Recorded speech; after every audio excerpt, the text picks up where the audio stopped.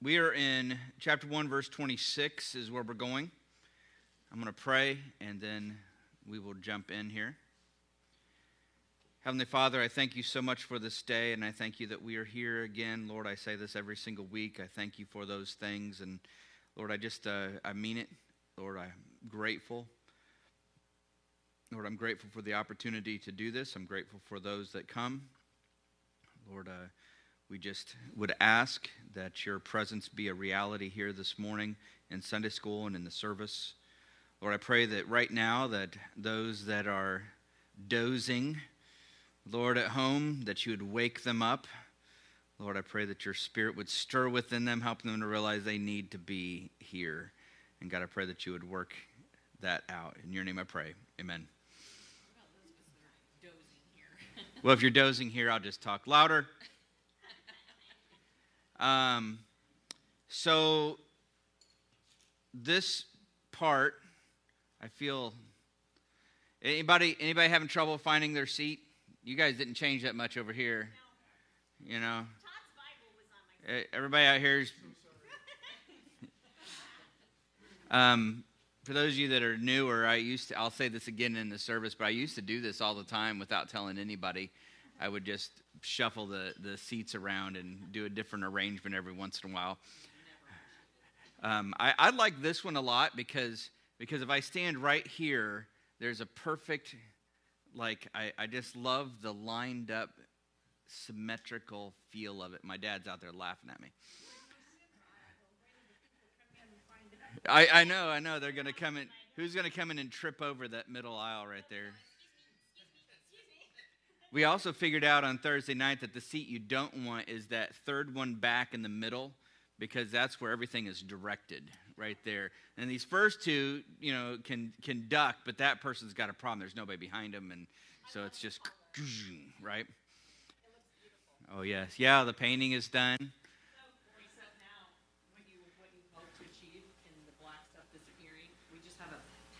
I'm blending in with the background now. Just a talking head.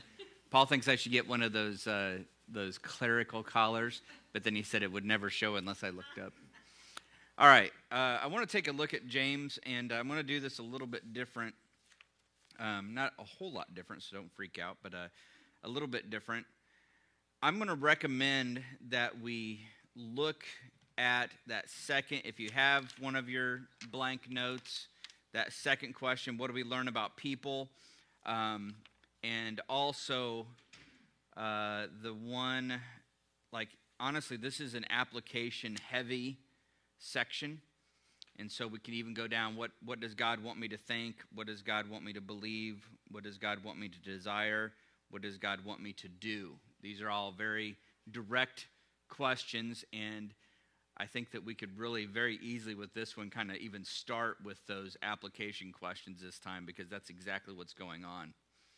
In fact, one of the commentaries pointed out that this is a conclusion of a paragraph, and it really flows from what he just said. So let's see if anybody remembers. Well, what did we just talk about last week? What were we to be? You can look. Doers, and not what? Hearers only, right? Doers, not hearers only. And so one of my commentaries pointed out that here's some specific ways in which obedience to the word can be manifested. So what does that look like? That's kind of what James is doing here, okay? I'm going to read this, and then I want to give some brief explanation, because I think that this particular passage, there's some things that this can really go off the rails with if you're not careful. So I want to point out one particular thing. So let's read it first. James 1:26. Okay? And I'm going to give you one of the little things that might help you right off the bat. The word that you're going to see in here that says religious and religion is a word that is commonly found in the Greek world. Okay? I don't know this because I've studied the Greek world. I know this because I read a commentary. And both of them pointed this out. This word is a commonly used word out in the Greek world, and it's usually used in reference to things that have to do with, let's see here, the worshiping of a god or gods. it often goes along with acts of worship. So it's really something that they would have been familiar with. It's not really any different than we think of our word religion or religious. It's things that are done in connection to a god or gods, in the case of Christianity, the one true God, okay? So that's one thing. So when you hear it, don't think, whoa, what is this, you know? It's a word that they would have heard as like, hey, if you think you're doing something for God, right? So verse 26, if anyone thinks he is religious and does not bridle his tongue but deceives his heart, this person's religion is worthless. Religion that is pure and undefiled before God the Father is this: to visit orphans and widows in their affliction, and to keep oneself unstained from the world. All right, so 2 comments. The first one I gave a minute ago, what does that word religion mean? I think this second one I need to make because this could go off the rails. And so before we just go, contemplating too much, let's hear this. Douglas Moo, one of the commentators, he said, we must keep in mind that James is not attempting here to summarize all that true worship of God should involve. So when he says true religion is this, and he lists these 2 things, that doesn't mean that James is trying to say this is, you can cut out everything else out, right? Okay, that's important, and I'll tell you why in just a second. Not just Douglas Moo, John Calvin as well, go back a few more hundred years. He does not define generally what religion is, but reminds us that religion without the things he mentions is nothing. In other words, he's saying, here's some examples. So John Calvin's saying the same thing that I'm talking about. These are examples. He's given some examples of what it really looks like, okay? I say that, and then we're going to open up for discussion. I say that because I've encountered people that, and I'm going to use it in terms of an illustration. They've asked the question, what's more important, that you share the gospel with somebody, or if they're hungry, you give them a sandwich, right? We've talked about this. We've faced this as a church. We face this as a people sometimes when you're in the world. There's a very much churches that lean heavily into that, the give the sandwich part of the gospel. And the gospel, giving the gospel message is either secondary or almost not important at all. We've also probably been at churches that lean heavily the other direction into the preaching of the gospel, but don't lift a finger to help a need. That clearly is off, okay? But some people that lean this way have used this verse to speak to that. Oh, real religion, James says, is fatherless and the widows, as if everything else has been cut out. And they even forget to mention what's actually in that verse. There's another thing mentioned. What's the other thing in that verse that's mentioned? Well, I mean, you can look, keep yourself unstained from the world, right? Fatherless and widows, and to keep oneself unstained. So they even skip that part and focus on that. All right, so I'd like to open it up for some discussion, and I'd like us to just, I'm jumping right to the application questions. What does God want me to think, understand, want me to believe, want me to desire, want me to do? And I also recommended, what do we learn about people? We can dig into some of the other ones in a minute, but let's start with some of those things. What do you see? How does this scripture answer or make us think about any of those questions? Do I need to read it again? What's that? I heard something over here. Not yet? You have a question? I do. So I know what you're talking about when you're talking about the different responses. Mm-hmm. And I can remember when I was introduced, it was around the time that, what's his name that wrote the Ragamuffin Gospel? Brendan Manning? Brendan Manning. Okay, and then there was the whole push for the St. Francis of Assisi quote. Preach the gospel always, if necessary, use words. Very appealing to me. Mm-hmm. Because I had seen churches that were all talk and no Yeah. in the gospel as far as like love your Right. neighbor, and then we're over here. But you're confident, because I'm confused, like you're saying, because it says here, religion that is pure and undefiled before God. But you're saying, based on what you've studied, that's just an option? Or They're giving examples. They're not. James is not attempting to summarize all of what religion is. And I see Paul's hand up. If James means that that's all religion is, Yeah. then why would he have written the rest of the book? Yeah. Just ignore everything else I'm saying. Just Well, that's it's all. the use Well, that's- of the word, and that's- it's the use of the word religion, though. I think Yeah. It's always thrown me off. Yes, and that's why I took a moment to describe things done on God's behalf, right? Religion. That's how they would have heard that word. Things that people are doing for God. For God to work. Yeah, to worship God. It's Even in the same verse 26 tells you that the right kind of religion must imply also bridling your tongue. mhm. I don't hear those folks ever talk about that. Yeah, yeah. Because it says, if you think you're religious and does not bridle his tongue, his religion is worthless. So religion right there also includes bridling your tongue. Yeah. They never bring that up. Yeah, they don't bring that up. So Unless they don't want to hear what I'm saying, they say I should bridle my tongue. yeah, exactly. There you go. So, but that's why I addressed that. I've always read that, and that's why I brought that up, because I've always read that, and I felt like that was a pretty tough argument for me to try to work my way through. But as I started looking at it, James is not attempting, and I think it's in obvious ways, like the way Paul mentioned. I mean, just look at the rest of the book, right? Yeah. And it's not, I've never read it thinking that that's the solitary definition of true religion. But I did think that there's something important about what he chose. There is something very important about those things, yes. Yeah, that's what's pure and undefiled to God, apparently. Yeah. Mm-hmm. Okay. Yeah. Yeah, so I'm not diminishing the importance of that. Okay, 'cause I'm completely. I'm not saying those aren't. I'm just saying he's giving an example of what it means to be a doer of the word and not just a hearer. And here's an example of that. That's what he's doing.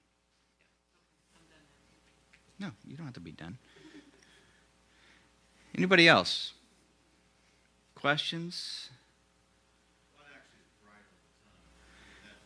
It's a horse metaphor. Like literally, just the way we hear it. Yeah. Yeah, I mean, when I say hold your tongue, sometimes it means shut up.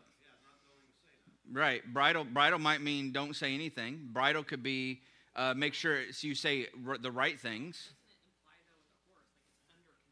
Yes, there's control. Yes, exactly. Yeah. You were trying. Just take the wheel. Yeah. Take it from my mouth. I don't know. Yeah. But But- no, it's like it seems like participatory Yeah. to put yourself to be bridled under someone else's control. Well, I'm gonna be honest with you here. There's sometimes there's examples of this that are very apparent. So being a high school teacher, I'm gonna be honest with you. Actually, let me go way back. When I was in high school, one of my science teacher, who probably nobody except like 3 people in the room remember this guy, Mr. Bell. Do you remember Mr. Bell? I don't know if you remember Maury Bell.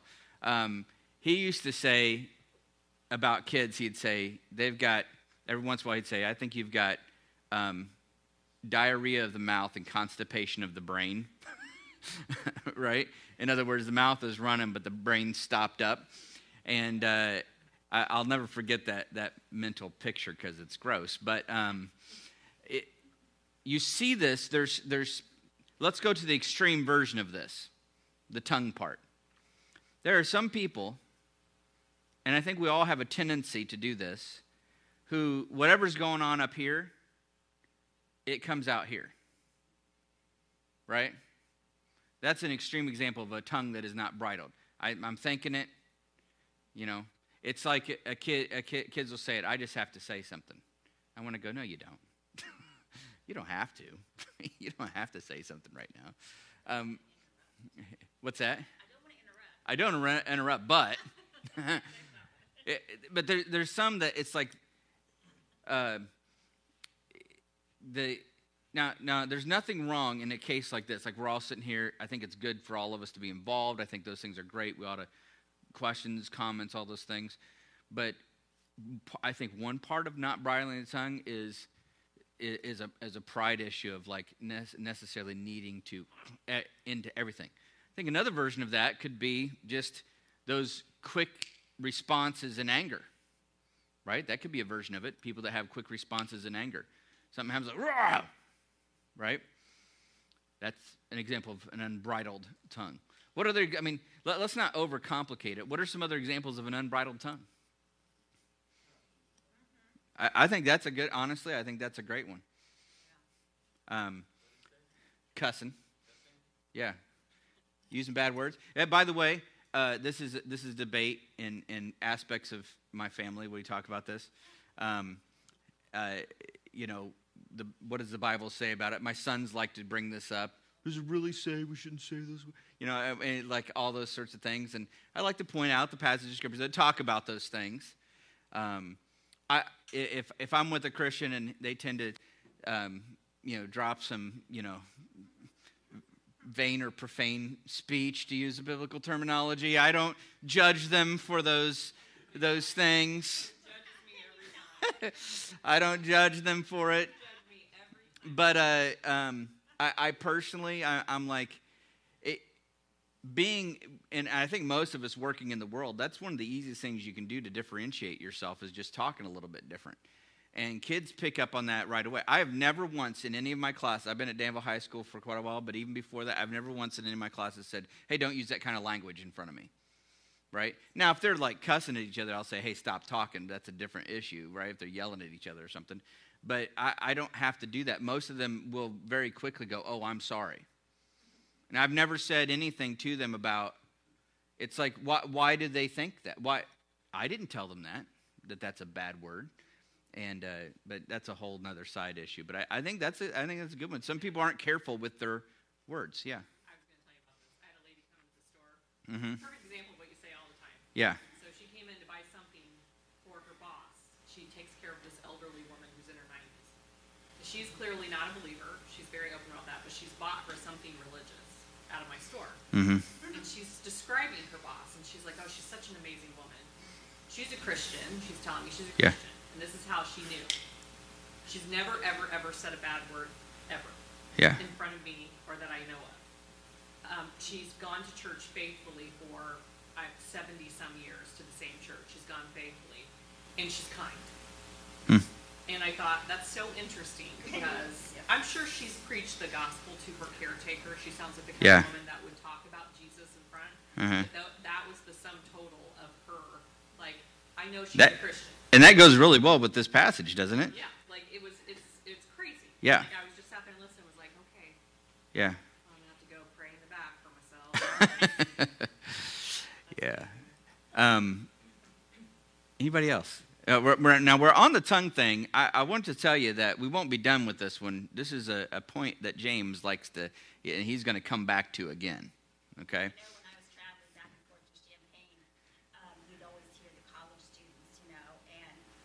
Oh, on the bus? Yeah. And there was this one guy in particular, just a young, college kid or whatever. I mean, every other word out of his mouth was the F. And I just looked at him after a while and I was like, and I know he sensed me because I was just like, man, and that's such a bad word. I know. It just sounds nasty. Not from the pulpit, but some point I have to share my theory on why kids use that word so often. But I'll just keep going. Yeah. And I was just like, yeah. Is that the only word you know? Yeah.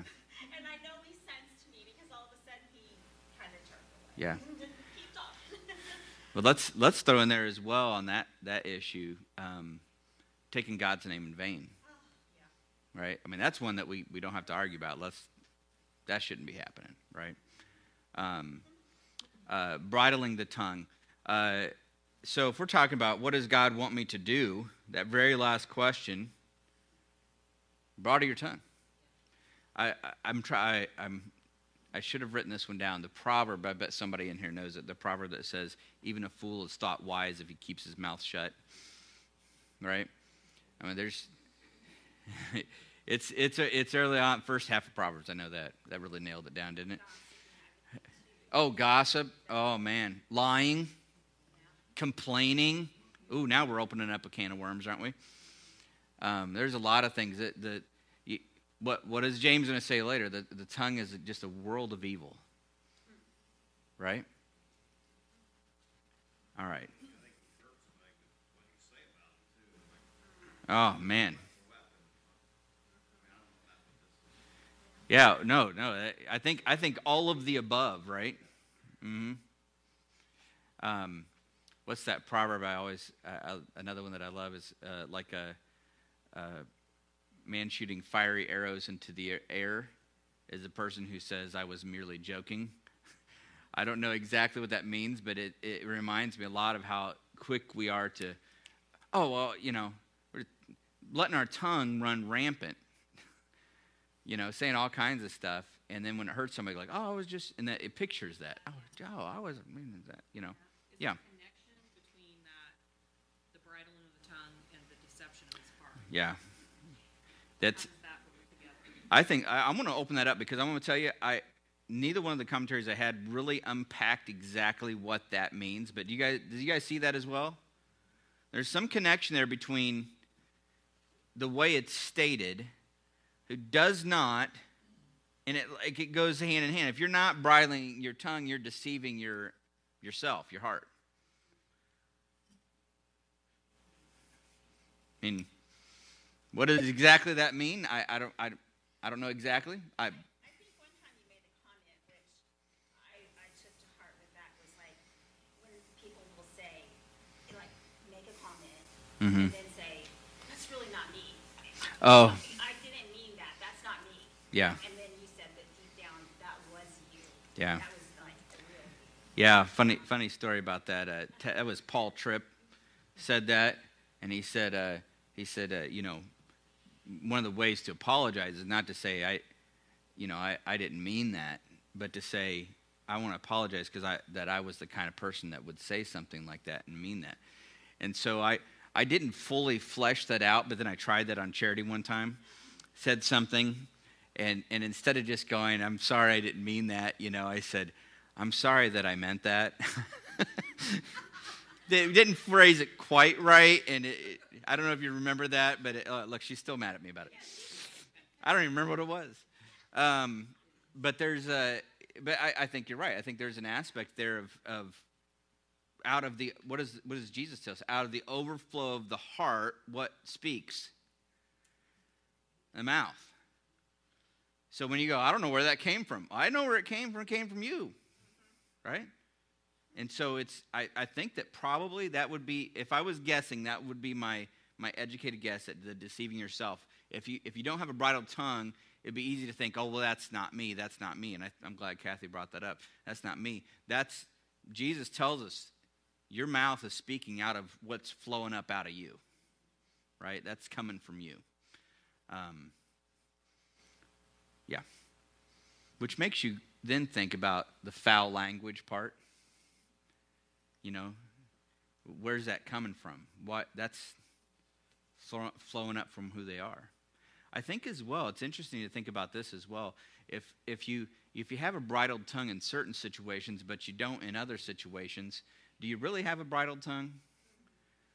I don't know. What do you guys think about that one?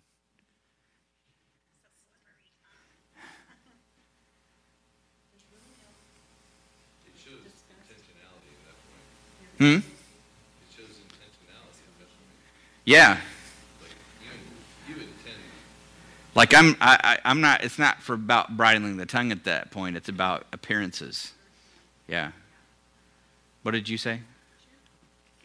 Well, Oh. The deception, I think, is connected to the first phrase.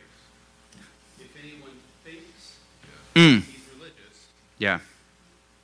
he's deceiving himself. That's In good. other words, if Yeah. you think I'm a worshiper of God, Mm-hmm. but I've got this mouth that does not reflect that I'm a worshiper of God, that kind of religion that you're professing is worthless. So that's really good. I like that. So that does a better job of tying it back into what I said was the context earlier. This is about being a doer, not a hearer only. Right? That does tie that back into that even better. That's good. I like that.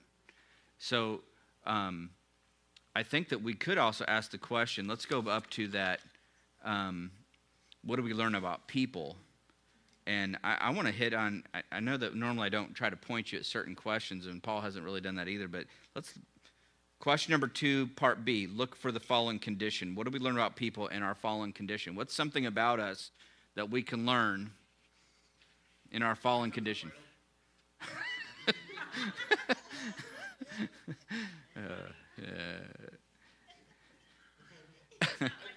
natural. I think it's kind of our problem. It, But I think it's like, raise your hand if you don't have a problem with your tongue. don't have a problem or do? Oh, I said it negative. Oh, he thought he said do. Yeah. I would say, I would agree with that. Yeah. Yeah.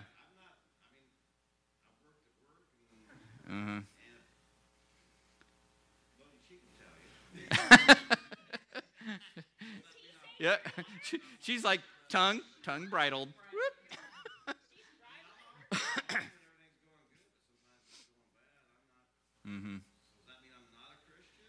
No. But there's going to be a huge connection. I don't know why this always happens. There's such a big connection sometimes between what we're doing in Sunday school and what I'm talking about in the service, and it's so challenging to tie those things in. I'm not going to talk about this in the service, but I'd like to give you an example of something that I've talked about here before, but it's so true. It's always true. It's true when I preach. It's true when I'm a teacher.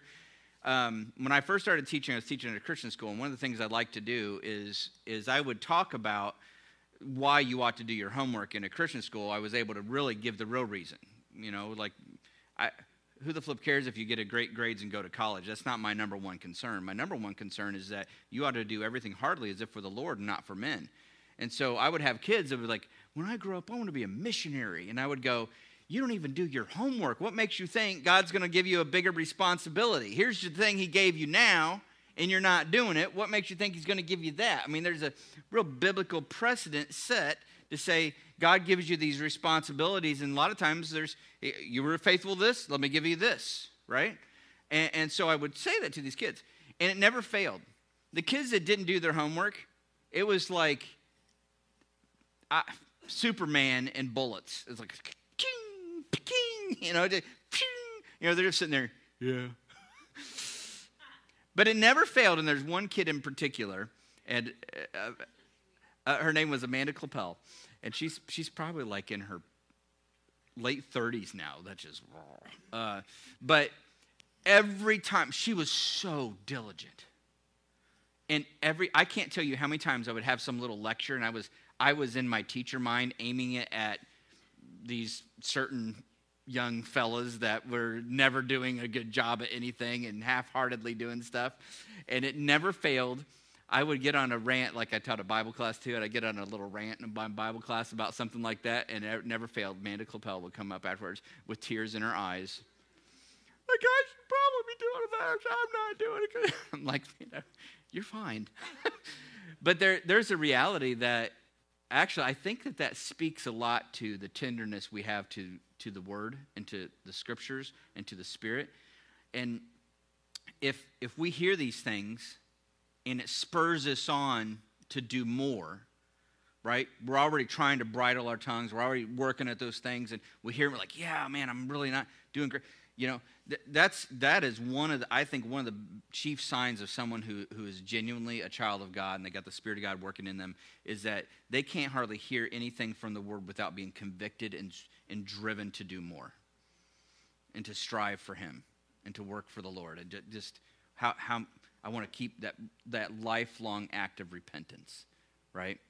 Not just repenting now, but always repenting. Not just saved once, but I'm being saved even now.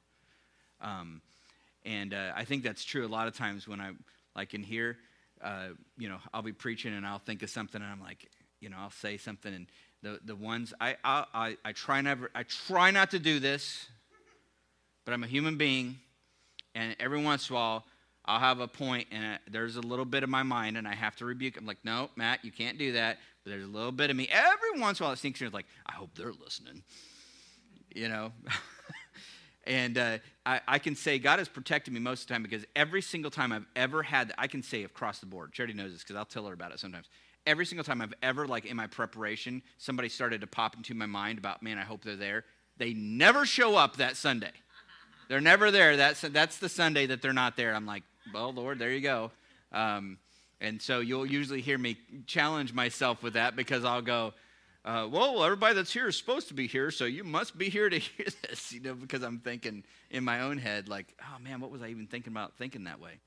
Anyway, but to answer your question, if you as a Christian, you hear this and you're striving for these things, but you hear it and you're still convicted, like, to go further and to grow in it, I think that's a sign of your Christianity. Who James is addressing here are the ones that, frankly, have ears to hear but don't hear. Right? I mean, we get into that conversation separately, what that's all about, but let's just focus in on what do we learn? I think that's one of the things we learn about ourselves is we have a propensity or a tendency towards an unbridled tongue. Yeah. I would say that the natural man is always trying to deceive himself about who he is, about who the natural man is. Yeah. It's so as you look at it, like when we're talking about those examples of the people who can see it, like, oh man, this is me. That, like you said, there's an indicator, but it's that when we're talking about the condition of fallen man, the condition of fallen man is that he's constantly trying to lie to himself about who he really is, and whether he's really even fallen. Yeah, even go back to where it talks about looking into the perfect law of liberty and seeing what manner of person you are. I think there's a lot of this is where it starts to, if you're looking, James does have some big picture themes that are tying it all together, doesn't he? This isn't just random spatterings of teachings. There's some things he's pulling together in here. Yeah. I think what's interesting about James is that you talk about us having introspection about who we are and how far we should take this thing and that thing. This is a guy who at one point said, let's get rid of Jesus. Let's ditch him. Let's get him to go somewhere else. And now he's like, I was wrong. Talk about introspection. Yeah. So you really lived it. You lived what we're trying to understand right now. That's a good point. Yeah. I don't think it happens all the time. I don't think it's as obvious. But like when you're in church, everybody has opinions. Where it says if you deceive yourself, I think like if you have that mindset where you're always trying to build the kingdom up, you're trying to avoid meaningless spoils. There's times when someone will bring up an opinion and you'll jump in with your own opinion, almost like in an attack mode. And it causes, I'm saying it's not bad to share opinions, but there is a line there where it causes Christians to, it's almost like a dividing thing. If you're not careful of it. Like I can disagree with somebody in church and keep it to myself. But if you're bridling your tongue, when I hear the word bridle, I guess I didn't think about it until you started talking about here. It doesn't mean like shut your mouth off. It means direct it. So you always have that direction of I'm building up the kingdom. If somebody says something that you don't agree with, you're like, well, it's better for the kingdom for me to hold your tongue. Yeah. You're always directing it in a positive way. And I think, not to overtalk this, but I think that's the one thing that sets us apart. Like you put a group of people in a room, it's almost impossible for them to get along. If you put Christians in a room, because they have Christ as the thing that unifies them, you can hold your opinions to yourself. You can see somebody doing something that you're like, well, it's not really sin, but it annoys me. I'm going to hold my tongue for the sake of the kingdom. Yeah. I mean, there is a bridling of the tongue. Absolutely. I think that goes for evangelism too. People don't want to be squashed. They don't want their ideas and their motives and their interests, their thoughts. They don't want to be hammered. I proved you wrong. It's like never get another opportunity to talk to them again. Can't control your tongue. Yeah. Because they don't want to talk to you again. They don't want to be squashed again. Yeah. A lot of stuff in the Bible about rebuking. There's tons of them, but it's always in a way that builds somebody up. I I think if you're ever wondering, like I need to grow in my tongue usage, to better tongue usage, I would say just start reading through. I've had Jason Hermerkaus is one that used to do this. He did this for like several years in a row. You can read a proverb a day in a month, and he did it for like several years. Just so he read Proverbs so many times. He'd have a proverb for everything, and there's so many in Proverbs that deal with this exact issue. I think of the one when we talk about this is the one like apples of gold and settings of silver is a word fitly spoken. I mean, there's something about choosing your words carefully and cautiously and spirit-filled word usage, right? Now, we keep going on this one. We'll get to come back to the tongue later in James. I want to talk about the rest of it, though, because I did lay out a little bit of a dilemma here. So presenting the gospel, do we give them a sandwich or do we, tell them the gospel, right? I mean, there's a balance here. Now, I want to propose something here. I want to propose a thought and just lay a thought out there. The reality is, if you look at just Danville, the needs are huge. Physically. There's some serious... Now, we could debate over some of the needs because some people... But what about the ones that got themselves into? Okay, we could talk about all that. But even if we set all those aside, there's still a lot of people that they're trying hard and they've got some serious needs, right? We can't. I mean, that could be burdensome, couldn't it? I mean, what if we thought that this was every single orphan and every single widow in Danville is our responsibility? That would be overwhelming. I know this sounds weird, doesn't it? Some of you are like, what's he getting ready to say? Here's the thing.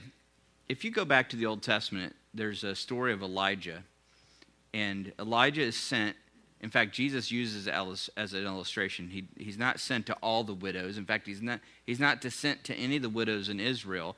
He's sent to a widow in Syria, I think. Damascus, is it Syria? He's sent, and God brings her there and then miraculously provides for her needs during this drought. One of the things, and there's a lot of other illustrations that points to, but one of the things that I think about as a church that I've had to work through and wrestle through in my mind is when you look at a lot of these things where Jesus talks about the poor and taking care of the poor, so often, especially through those New Testament books, it's geared specifically towards who? Us, the church. Right? Now, that's not to say that I would purposefully neglect those outside of the church. That's not what I'm saying. But my main responsibility is to the church. I think there's a lot of reasons for that, but I think one of them, even illustrated here, is pointed out that that's our main responsibility. We've been talking on Thursday nights with the guys about the role of deacons, and we started in Acts chapter 6, and one of the things that spurred the whole thing on is that the widows were not being all taken care of equally. Not all of the widows in Jerusalem, but the widows that had become part of the church. In fact, there's other passages in Scripture that talks about there's a list. They would have a list. Are the widows on the list being taken care of, right? So our number one priority is within the church. I'm going to be really blunt and obvious. Blunt and not obvious, but just blunt, I guess. I'm just going to be blunt. So that's a challenge that we face when we have people, there's people every once in a while that will contact the church and want money, right? And you have a little bit of this, like here, James stuff that makes me want, like I feel spurred on, like shouldn't I be, or shouldn't we as a church be? But at the same time, my main responsibility is to those within the church. Like we have a benevolent fund. The primary purpose for the benevolent fund is for our deacons when they recognize a need to try to financially help the people in our church. It's not meant to be out and about everywhere. It's meant primarily, and so I keep throwing that word primarily, and I keep emphasizing it. Do you like how I do that? Primarily, not exclusively, but primarily for those within our body. This will become, I think, potentially an even more important thing to really think through. If we get to a place, say for example, say next year, they pass a law that if I don't use the correct, terminology, they're going to let me go from the school and I lose my job, right? I may be coming to you guys as a church going, can you help me get through this time? Is that hypothetical or is that? Hypothetical, it's getting close, isn't it? It's getting close. I mean, no, not that I know of. I haven't been boxed into a corner yet where I'm like, I have to do something that I know that God would not want me to do. But it came close a couple years ago when they had a wear your pride shirt day at school. And I'm like, I'm not going to do that. Hang the pride flag on your... Put the pride flag on the door so everybody knows it's a safe space. It's a safe space for you to, But you know. the implication is if you don't put the pride flag on your door, Yeah, you're not safe. Yeah. This gets at the last phrase of our verse, Yeah. the unstained part. Yes, right? We really need shit. So I before I get too far off derailed here, the primary purpose and our primary responsibility is to those within the church. Now, here's the neat thing. If you can think about it the right way, it gets glorious. What if every church was properly caring for all of its people? Right? You would people would see that. Right? Which gets, again, at the heart of what this is about. You're displaying what it really looks like to do service to God. Right? Loving one another. It's not to exclude and say, well, you're not one of us, we're not going to love you, right? That's obviously not what I'm saying here. But when you talk to people and you start talking this way, the people that are over on that end, they're like, oh, you don't love everybody then, do you? No, that's not, no. But there's a primary, in fact, let's even take it down smaller. I have my primary responsibility is to care for, especially when I had kids growing up, make sure that they were fed, cared for, my wife was cared for. That was my main responsibility. It wasn't everybody else's responsibility, right? And if I wasn't doing that, what should have happened is somebody should come along and said, hey, you're not doing your responsibility. Aren't you a Christian? Right? But here's what we have to think. We have to think through these things. We got to be really purposeful about these things. Now, there's some other things I could get into, but my dad's already given me 2 mean looks, so I know I'm getting close. I haven't got to the last phrase. Paul, would you like to say something about the last phrase? I think it's been misused a lot. Mm.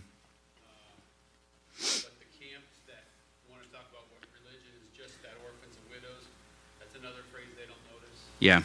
But the only thing I think I'd say about it is unstained. I picture, that shirt that you just do all your chores in and it's just gross.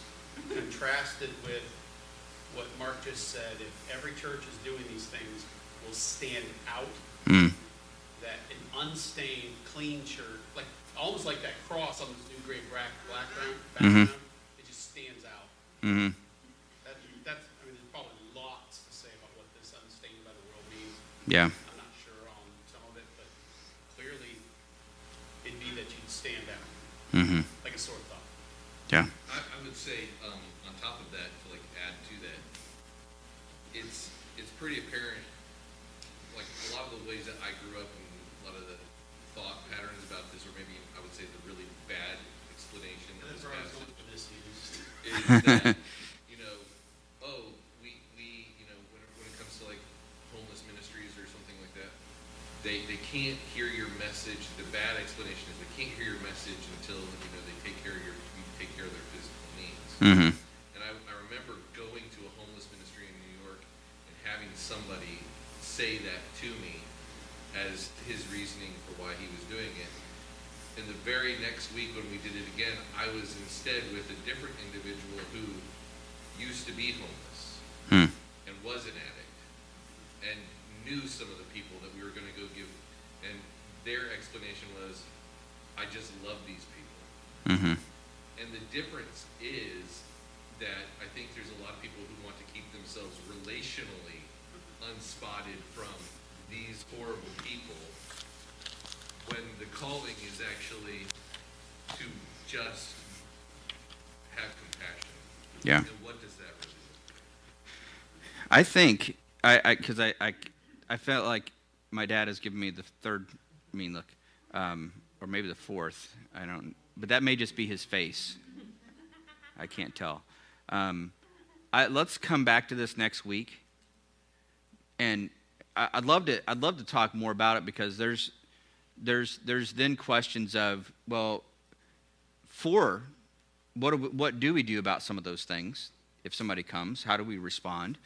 I can tell you what I think and how we've kind of handled this in the past, but there's even some other ideas. But I'd love to let's pick up on that piece. Can we do that next week? Just come back to it next week, and we'll focus on that piece, okay? You guys are dismissed.